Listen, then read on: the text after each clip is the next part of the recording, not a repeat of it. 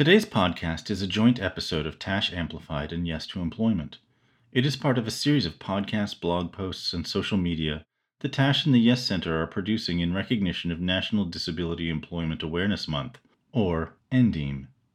To see what else we are doing, search for the NDEAM or NDEAM75 hashtags on social media. Today, Tash's Interim Executive Director, Serena Lowe, talks with Allison Barkoff, who is, among many other things, the Director of Advocacy at the Center for Public Representation. They have a wide-ranging discussion of employment policy and programs for people with disabilities, but Allison remains rooted throughout in her experience as a sibling to her brother with disabilities, Evan.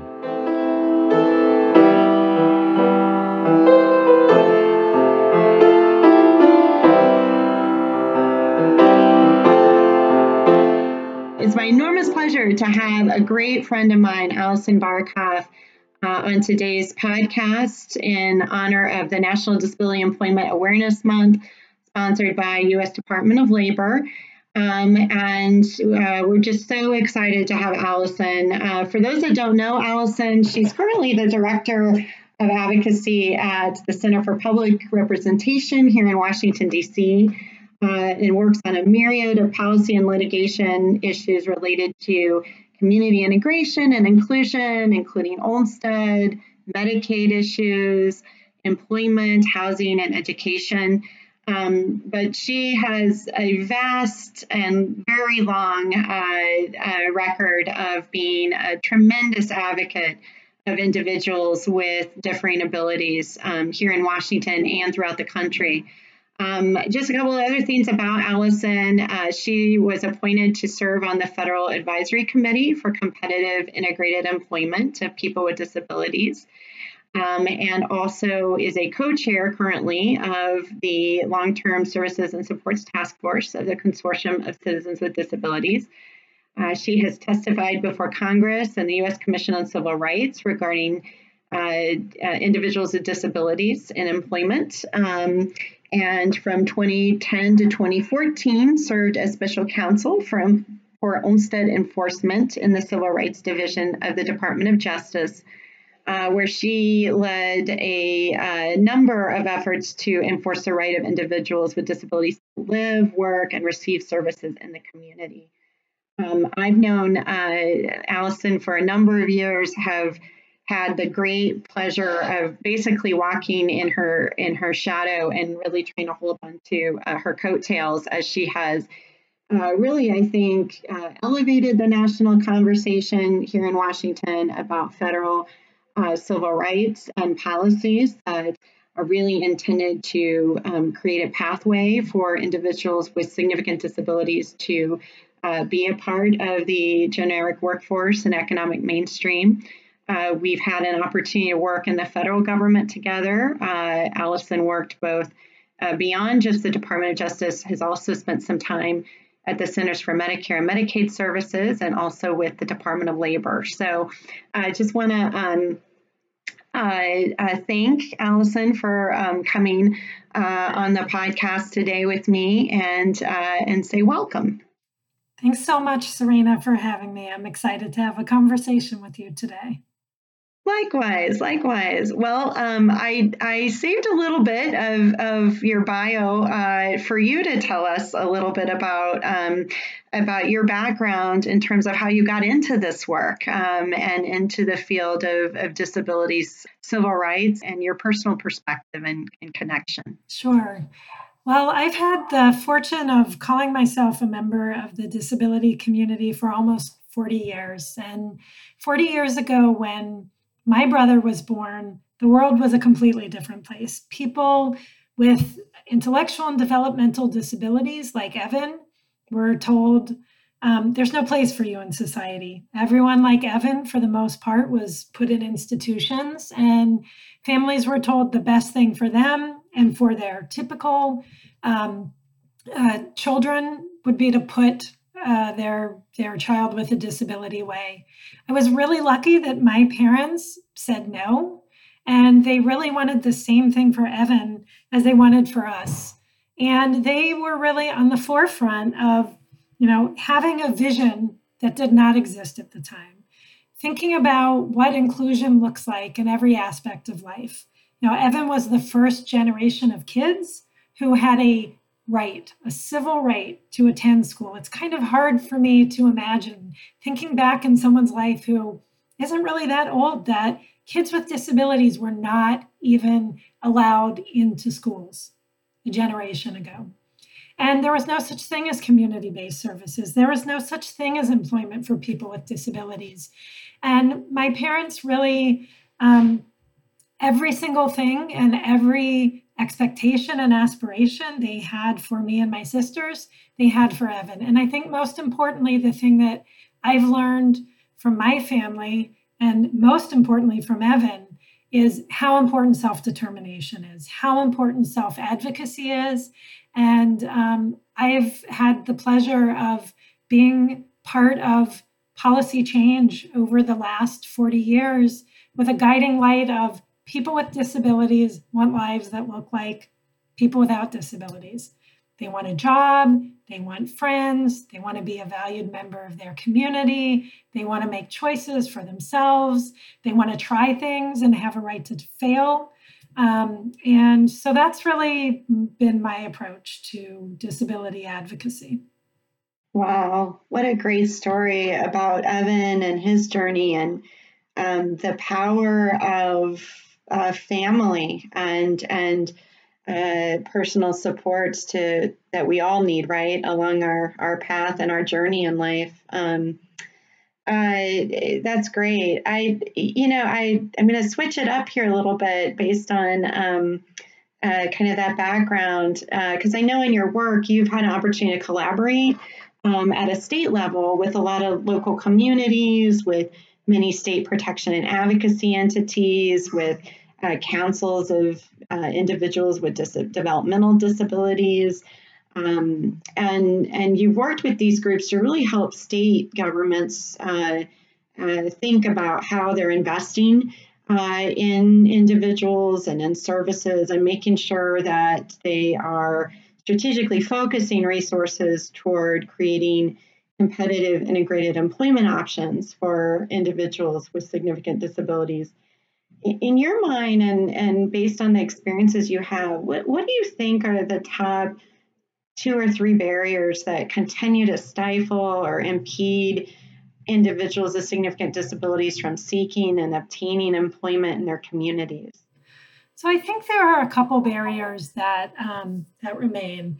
I think one important thing, and so much of my work is not only to kind of do the inside DC policy work, working with Congress and working with federal agencies, but where the rubber really hits the road is at disability service systems. So I think one big barrier that I see is, we have this kind of this general agreement and federal laws that really are about prioritizing competitive integrated employment. And we have at a state level a lot of, philosophy around employment first. But we haven't yet seen systems and the supports that help people get jobs change along those same lines. Most states, despite having these employment first policies, when you look at what is their actual capacity for supports, most money and most providers are in congregate day services, things like sheltered workshops or day habilitation. And such a small piece of the service system is really about helping people get real jobs at real pay out in the community. So this lack of access is really a big issue that we need to keep working on. The second thing is, I think we haven't quite changed expectations. So I work with so many families, and an important part of my work is with families and young families and with self-advocates. And so many people understand the importance of inclusion in schools. We have, in almost every school district I've worked with, inclusion task forces, those, mama tigers who are fighting to have their kid in a regular classroom, yet they're so focused on school, they don't think about the adult system. And there's literally a cliff that people fall off from the special education and employment system into the adult system. And people get there and they don't know that this kind of fight for inclusion has got to continue. They're kind of told, well, we have a program for your son or daughter. And they don't know that they should be saying the same way they did for their kids' entire career. Nope, you know what? My expectation for my other kids is they go to college or they get a job and they support themselves. And so they don't know to push for inclusion and for real employment. So that's a big barrier we're still working on. I literally talk to kindergarten parents and say, start planning now for adult life. Start thinking about employment. Start thinking about independent living. And then I'd say kind of the third piece that is a big barrier is we have a system that is set up so against employment in many ways. The only way people with significant disabilities can get supports and supports that they would need for employment is typically through the Medicaid system. And Medicaid is a program that is about giving healthcare to people in poverty. Poverty is a requirement for it. So, people fight so hard to get these home and community-based services, and they spend decades waiting on wait lists. And then they get there, they get the supports, and then they realize, oh my God, it's so hard to figure out. If I work, what does that mean? Am I going to lose access to all of these critical community services? How do I navigate these asset limits and these other barriers? And, there are ways, there are special Medicaid buy-in programs. We really need to be thinking about financial planning. And frankly, we really need to rethink our entire healthcare system because home and community-based services should not be tied to having to live a life of poverty. But it's really complicated. And sometimes families and self-advocates themselves get really confused and they think it's just too complicated. I mean, to make it real, my brother had a long-time job. It was a great fit for him. He was engaged in competitive integrated employment. And because of COVID-19, he and many, many of his peers were furloughed. He was really able to pivot. And because he has this long history of work and he has great supports and he self-directs his employment supports, he actually was able to find another job. And we had to spend so much time before he took this job negotiating down his salary. We literally had to do the math to figure out, okay, how many hours a week does he need to work to be able to get employment benefits? But how much could he be paid and not lose his home and community-based services waiver, the supports that help him live independently and give him transportation and give him medical supports that he needs? And it just hit home. We are in 2020. This is a family that is a family of disability advocates. We are all about competitive integrated employment and inclusion and community living. And we had to go in and negotiate down his salary. And I think that just spoke to me about we have big systemic changes that we need to make if we want people with disabilities to have careers just like everyone else. And just for those that are listening and following along, but may never have had to go, bat to bat with one of the systems. When you say you had to help negotiate Evan's pay down so that he wouldn't lose critical home and community-based services, that's because he wasn't going to make enough money to actually pay for those services on his own, right? Like there's a huge discrepancy there, right? And so can you speak a little bit more to kind of what the asset limit issue is and what that kind of means, both in Evan's case, but in many other families throughout the country? Sure. I mean, one problem is that these critical home and community-based services that Evan gets and so many people to live independently. So, a direct support professional who helps Evan with independent living skills and budgeting and transportation, those are not things actually most people can private pay for. Private insurance doesn't cover those kinds of things, which is why people have to rely on Medicaid.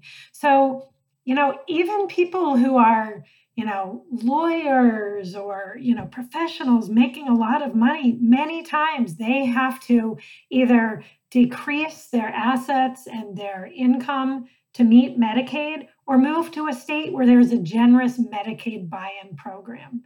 For Evan, we had to negotiate with his employer. So the amount of money that he would get in a paycheck wouldn't put him above these limits to be eligible for Medicaid and for Social Security.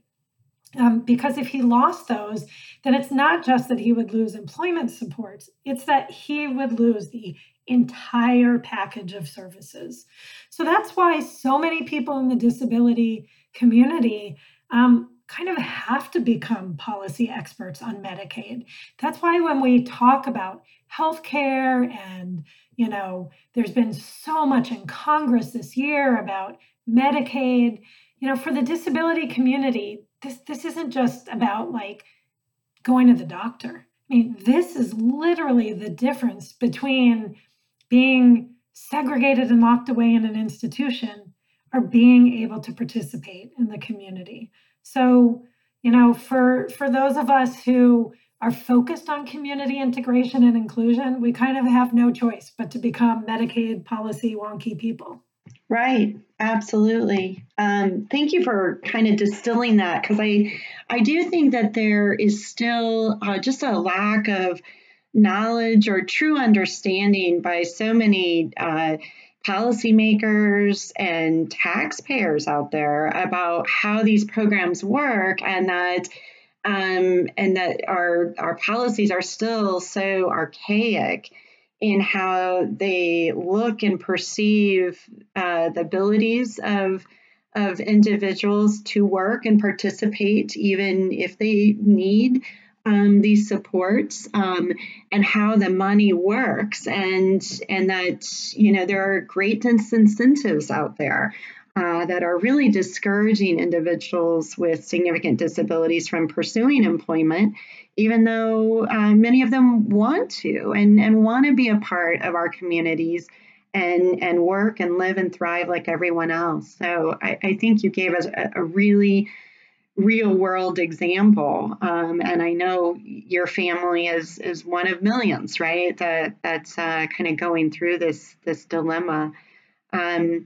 You've done a lot isn't even, I would just say a word I never get to use, a humongous amount of policy advocacy work here in Washington, focused on fostering systems change at the state and federal level that would lead to greater opportunities for individuals with different abilities to work, to live, and thrive in our communities. Can you briefly describe, for folks who may not be as familiar with inside Washington politics, what some of these federal advocacy efforts are, and some of the coalition efforts that you're currently leading to help foster more inclusive, equitable communities? Sure.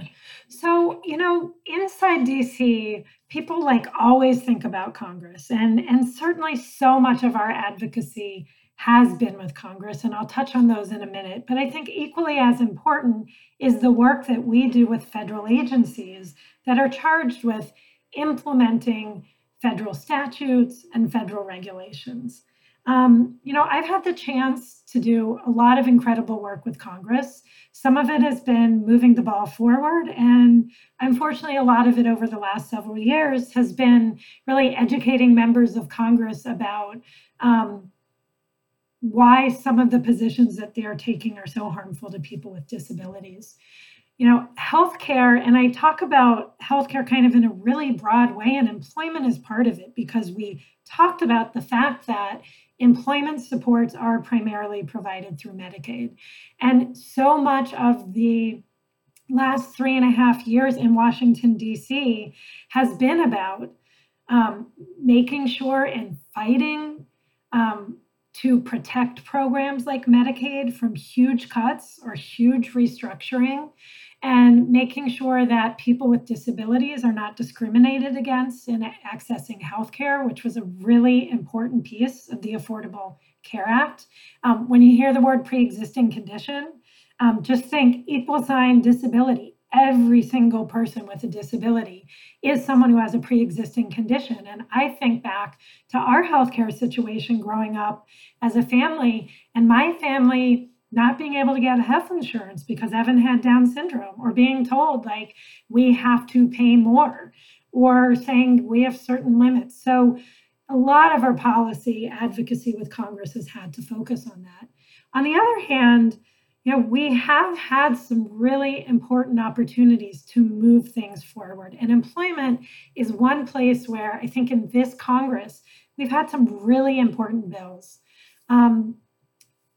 People may not know that people with disabilities, it is currently legal under federal wage laws to pay people with disabilities less than you pay anyone else. We call it subminimum wages. And that means people like Evan can be working in this work site that are called sheltered workshops. They're these segregated settings that are all people with disabilities, and they can be paid as little as pennies an hour. It's completely inconsistent with modern federal disability policy and with modern statutes, but we still have a Fair Labor Standards Act that allows that. In this Congress, we have made such great progress in two ways. First is there was a bill that was introduced called the Transformation to Competitive Employment Act. And for the first time, it really brings together that people with disabilities have to have a right to be paid the same as everyone else, but making sure that we are expanding the kinds of supports that people need to be able to work in competitive integrated employment. So it's a combination of a phase out with funding to states to expand supports to people with disabilities. It's bipartisan in the House. It is not yet bipartisan in the Senate, but we had a lot of interest there. And I am hoping it is something that really is going to pick up some momentum in the next Congress. We also, for the first time, made really clear that when we are thinking about raising the wage for all Americans, all means all, and that includes people with disabilities. And a bill that was introduced called Raise the Wage, which is about raising the minimum wage from $7.25 an hour over time up to $15 an hour across the country. Everybody deserves a living wage. It was really important that this bill included eliminating subminimum wages for people with disabilities and including people with disabilities in this bill. And it passed the House, and that was the first time that a bill has passed any chamber of Congress to end subminimum wages. So those are some things with Congress that we've been working on. With the federal agencies, there's really important work going on. In the Obama administration, there was a federal regulation that was passed, and I was really privileged actually to work with Serena on this in my time inside the government. And it's called the Home and Community-Based Services Settings Rule, the HCBS Settings Rule. And what that rule says is that anyone who receives home and community-based services has a right to have all of the benefits of community living. So being able to be part of the community, being able to make choices in your daily life, being able to access the broader community, and related to employment, that people with disabilities must have opportunities for competitive integrated employment. We've been working really hard with the federal agency that oversees that rule, called the Centers for Medicare and Medicaid Services. And this is a really important place where, federal policy translates at the state level. As part of a coalition that I help lead called the HCBS Advocacy Coalition, we've been making sure state-based advocates know about this rule and know about the opportunities to impact plans that states have to make the rule real in their states. We worked really hard to make sure there was this opportunity for stakeholder input. in the rule, it is required. And so we feel like it's kind of our job to support self-advocates and family members and progressive providers to use this rule to say, what is it that's missing in our system?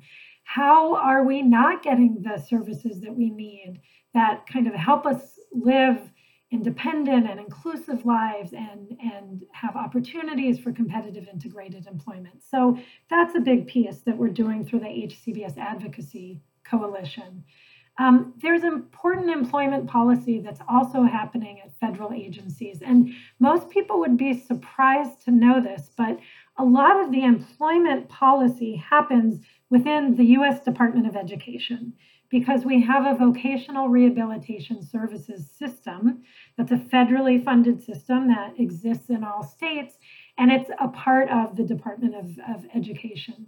We've been working very hard on policies that implement a federal law that was passed in 2014 called the Workforce Innovation and Opportunities Act that prioritizes federal funding for competitive integrated employment and really limits the situations where people with disabilities can be placed in sub-minimum wage and segregated settings.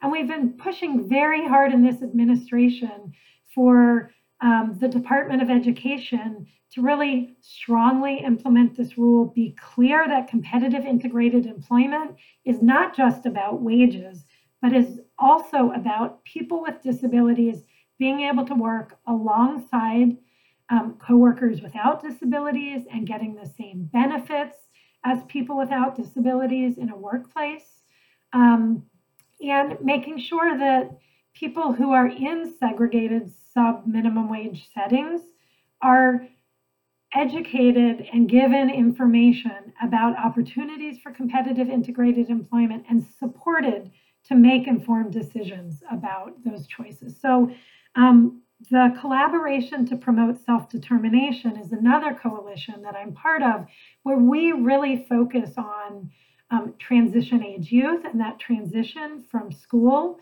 to the adult system, particularly around employment, and have really worked with Congress and with federal agencies in expanding opportunities for competitive integrated employment, particularly for people who have the most significant support needs.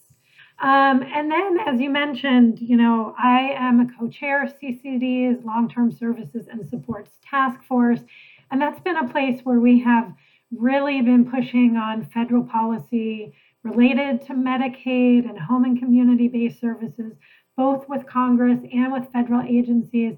And I would say COVID-19 has just, really laid bare the risks that people with disabilities face in institutional settings and in congregate day settings.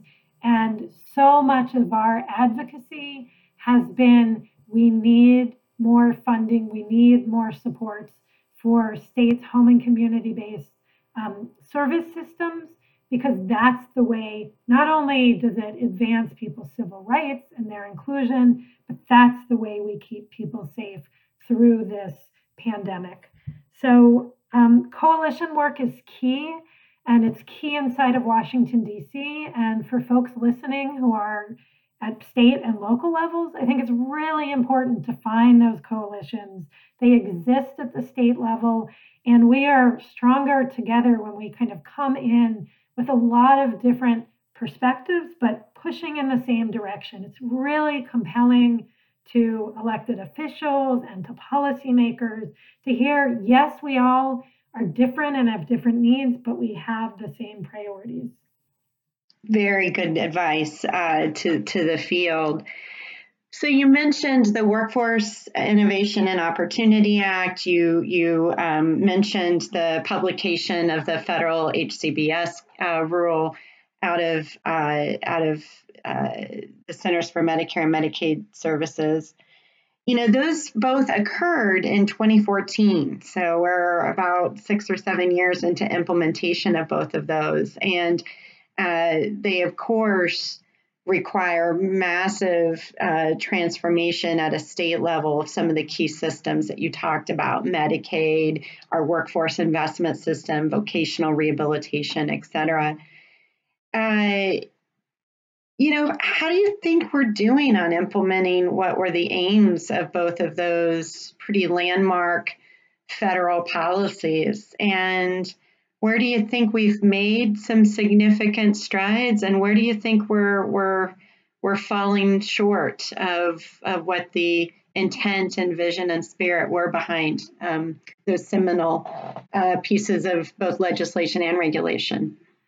So I'm going to start being glass half full because you kind of have to be that way sometimes. And I do think the last 4 or 5 years have really led to significant changes in the way policy is viewed. I think that, when the Workforce Innovation and Opportunities Act came out, when the Advisory Committee report came out, there was certainly a core in the disability community who felt like we are way past time to end sub-minimum wages. We have got to be focused on competitive integrated employment. But I don't think it was like completely the mainstream. And I think that policy conversation has truly changed over time. I think if you look at the legislation that's been introduced, if you look at where even kind of policies of major disability provider groups are, I think the question is not if it's going to end, it's how do we do it? And that's a really big advancement. So I think that is really positive, and I think I feel really optimistic, whether it's this Congress or Congress 2 years from now, we are getting close. And the best evidence of that is the fact that when we issued the advisory committee report, there really weren't any states who had state laws that had prohibited sub-minimum wage. And now we're at 5 or 6.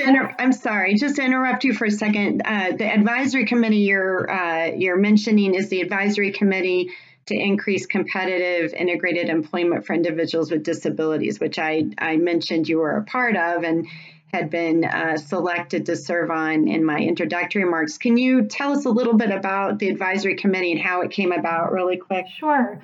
So one important part of the Workforce Innovation and Opportunity Act was not only that it kind of set these new rules for vocational rehabilitation systems, but it set up a federal advisory committee. And the committee was in the statute really designated to bring together very diverse views. So everything from disability rights advocates to employers who use sub-minimum wage certificates to employers who only do competitive integrated employment. It brought together key federal partners that would have to make changes in policy to kind of advance competitive integrated employment. And the charge was to make recommendations to the Labor Secretary and to Congress, both on what steps would be necessary to increase opportunities for competitive integrated employment for people with significant disabilities. And I think it was really key that it was focused on people with significant disabilities, as well as to make recommendations on the use of these sub-minimum wage certificates that are currently legal under the Fair Labor Standards Act. So at the time we issued the report, and the report really, I think, is a blueprint for what Congress needs to do and what a number of federal agencies need to do to really line up policies so they support and incentivize competitive integrated employment instead of, as we talked about earlier, really disincentivizing employment and making that the hard thing to do versus the default. And just real quick, that is the whole mantra, if you will, of employment first, right? Is making sure that publicly financed services and supports are really emphasizing competitive integrated employment as the preferred option or outcome of those services, as opposed to segregated day and employment services. That's right. And, we have 32 states or maybe more at this point that have employment first. But when you actually look under the hood and you say well, what's your current capacity of segregated day services versus employment providers? It's in most states about 80% segregated day and 20% employment providers. When you look at, okay, financially, what are we incentivizing? What's kind of, if the power of the purse string and how do we want to encourage providers in a certain direction? When you actually look at it, we still have so many states where to do supported employment, you actually end up losing money. And you do it because it's the right thing, but you don't do it because it's the thing that is incentivized in the system. So, that is, I think, a big problem of employment first. On the wage piece, at the time the committee report came out, there were no states that had passed laws that prohibit subminimum wage. So the way it works is federal law kind of sets the floor, but state laws can go higher. So even though federal laws could allow subminimum wages, you can have states that prohibit them. It's been pretty incredible over the last couple years, and I feel optimistic because we now have 5 or 6 major states, and they're not just the states you'd kind of think of, that we're already pretty far along in a pretty progressive developmental disability systems. I mean, I was pretty amazed to see that the state of Texas has now prohibited subminimum wage in their state use program. We have major cities like Chicago and Seattle that are passing this. And if we're kind of looking at what is on kind of being proposed in state legislatures, that goes up to almost a third of states. So the more that we have states saying and showing, hey, we can pay people real wages and we can invest in employment supports and our system can do this, we have a lot more fodder and I think a lot more momentum to move bills like that in Congress. So I feel really optimistic about that. When we're talking about general inclusion and home and community-based services, the one silver lining of the incredibly hard fight to protect the Affordable Care Act and to protect Medicaid is we would go into Congress and people did not understand what Medicaid was. They did not understand what home and community-based services were. And when you explain it, they're like, wait, I support that. Wait, I want people to be able to live in the community. And Medicaid went from kind of being a really negative thing, I think, to a lot of people, to people really valuing and cherishing it. And I am optimistic that not only are we in this kind of protect what we have mode, but I think we have a lot of momentum, especially after COVID, to really think big about how we make sure people are getting the supports that they need to live and participate in the community, and really thinking of this and emphasizing this as a civil right. So those are all kind of the glass half full. But we're not there yet. We have a ton of work ahead. Many of us right now are looking ahead to a new Congress with an election coming, the potential of a different administration, and putting together our priorities. And we have so many things we need to keep doing. The home and community-based services settings rule that we talked about earlier is and should be truly transformational in every state. But it really depends on whether the agency overseeing it kind of makes it a check the box activity or really puts teeth in the rules requirements that people have to have a choice for competitive integrated employment. People have to have a choice, not just to be in disability programs, but to get supports in their own homes and in regular workplaces. So that's a place where I think we have a lot of work to do. At the state level, we have seen incredible progress in some places, and in other places, I think people have looked at the political climate and said, maybe these rules are going to go away. Maybe we don't really have to change. And going back to my personal story of kind of seeing the development of the disability system over 40 years, some of these services were developed 40 years ago when we had no clue of what people with disabilities were capable of. We came up with programs that were about supervising people and making sure people had a place to be versus making sure people really were able to reach their full potential and do the things that make them happy in life. And so this is the opportunity to modernize kind of outdated programs that are pretty segregated, that are pretty what I would call custodial, to more individualized and person-centered supports. But some states are kind of waiting to see if they really have to do it, because change is hard and change takes time. But there is the momentum and I think the desire from disability stakeholders, from self-advocates, from families, and even from providers to make these changes. So lots of work to do. I hope I'll have a chance to come back on this podcast and we can kind of in the future lay out, okay, what are our marching orders with a new Congress, with maybe some changed political climate dynamics. But I'm trying to feel optimistic that it's sometimes a slow march forward, but we are marching forward nonetheless. Well, we'd love to have you on a future Employment First 2.0 conversation. Before I lose you, just real quick, for folks that are listening in that might be new to some of these issues or might have a loved one who is an individual with significant disabilities who wants, who is living in their community, or maybe even our self-advocates, or even folks who really haven't had a lot of exposure to these issues before, what would you say to someone that's an employer in a community, or a transition counselor in a school district, or just a young person who's wanting to get involved in their community and in some of these issues to support citizens with significant disabilities?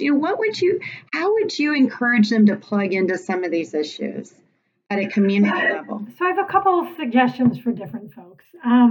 So first, I can't be having this conversation in October before an election without letting people know how important it is for people to engage. Really become knowledgeable about issues that impact people with disabilities. We've talked about healthcare and Medicaid and home and community-based services and education and employment. And it is really important that people educate yourself about the positions of federal and local candidates and really think about that. Our voice matters, our voice and vote matter. And so I want to encourage everyone who's kind of in the disability community, it's important to engage and to think about these issues. This is an incredibly important way that we can change policy. So that's the first thing I have to say in an October. Get out and vote, people. Get out to vote. For self-advocates and family members and allies, I want to assure you that you do not have to be a policy wonk to make a difference. You are the best advocate by being able to share your story. You know what is and isn't working in your systems. You know what's missing. And so get involved. There are so many ways to make a difference, whether it's joining, a self-advocacy group or a coalition around healthcare, or, joining the board at your church or your synagogue, or joining in the PTA at your school. There are so many opportunities to kind of lift up the important voice of people with disabilities, and ways to get involved in advocacy. So find your community and be active. And then the last thing that I would say kind of on a personal level to all of us, whether you're someone who's, working in the community, or as you mentioned, someone who's just interested in these issues, we need to constantly be thinking about how we can make our community more inclusive and accessible to all people with disabilities. Every room that you're in, every table that you're at, I feel like we need to look around and say, who's not here that needs to be here, and why aren't they here? And, I think people often think about, I've done everything I can, we have a ramp on the front of our church, and so why is it that people aren't here? Well, we really need to take a step back and say, how do we really reach out and engage people? How do we really make sure people are welcomed in every aspect of our society. I think it's an important lesson, not just on disability, but kind of across the board as we're looking at diversity. Um, but I think all of us really need to, with intentionality, think about how do we build true relationships with people with disabilities? How do we make sure people with disabilities have valued and visible roles in our community? And for people who maybe aren't sure that all means all, the last thing I'll end with is get to know someone with a significant disability. Go out and see it. I think the biggest impact, my brother Evan is an incredible advocate in his own right, but I think he has made such a huge difference with the thousands of people whose lives he has touched by looking at him and seeing, wow, this was someone who was told you could never do anything on your own. And yet he is a living example of, with the right supports, people with significant disabilities can live on their own, can hold meaningful jobs, can be a board member of of their synagogue or church. They can be a member of the Georgia Council on Developmental Disabilities and lead kind of important policy discussions and have a girlfriend and have an active social life. And so get to know someone, see what it looks like, and I promise you, it will change your worldview. Allison Barkoff, thank you so much for giving us your time, your expertise, your passion. It's been a great conversation, and I hope that that others have not only learned something, but are motivated to get out and really be a part of this transformation that's going on at every level of our communities, our governments, and our society. So thank you again for being here. It is great to see you, my friend, my colleague, my policy coach. So thank you again. You've been listening to a joint episode of the podcasts TASH Amplified and Yes to Employment in recognition of National Disability Employment Awareness Month. For more about our podcasts, including show notes, links to articles discussed, a complete transcript, and a schedule of episodes, visit tash.org or yestoemployment.org. You can subscribe through iTunes or your favorite Android podcast app to have the series delivered automatically to your device so you never miss an episode. If you enjoyed today's episode, please share it with your friends and on your social networks. Today we talked with Allison Barkoff, the Director of Advocacy at the Center for Public Representation. For more about the Center for Public Representation, visit www.centerforpublicrep.org. For the Home and Community-Based Services Advocacy Coalition, visit hcbsadvocacy.org. The Youth Employment Solutions Center is the National Training and Technical Assistance Center for the Partnerships in Employment, or PIE, state projects. It is a collaboration of TASH and Transcend. You can learn more about the YES Center at yestoemployment.org, about TASH at tash.org, and about Transcend at transcend.org. That's TRANSCEN.org. The YES Center is funded by the Administration for Community Living's Administration on Intellectual and Developmental Disabilities, for the purpose of transforming state disability support systems to competitive integrated employment. AIDD is dedicated to ensuring that individuals with intellectual and developmental disabilities and their families are able to fully participate in and contribute to all aspects of community life in the United States and its territories. Music for this podcast is an original composition and performance by Sunny Sefarati, the co-director and autistic self-advocacy mentor at The Musical Autist. You can learn more about The Musical Autist at www.themusicalautist.org. Keep following TASH and the YES Center, as well as the NDEAM and NDEAM75 hashtags on social media. We'll hear from another outstanding employment advocate again next Wednesday.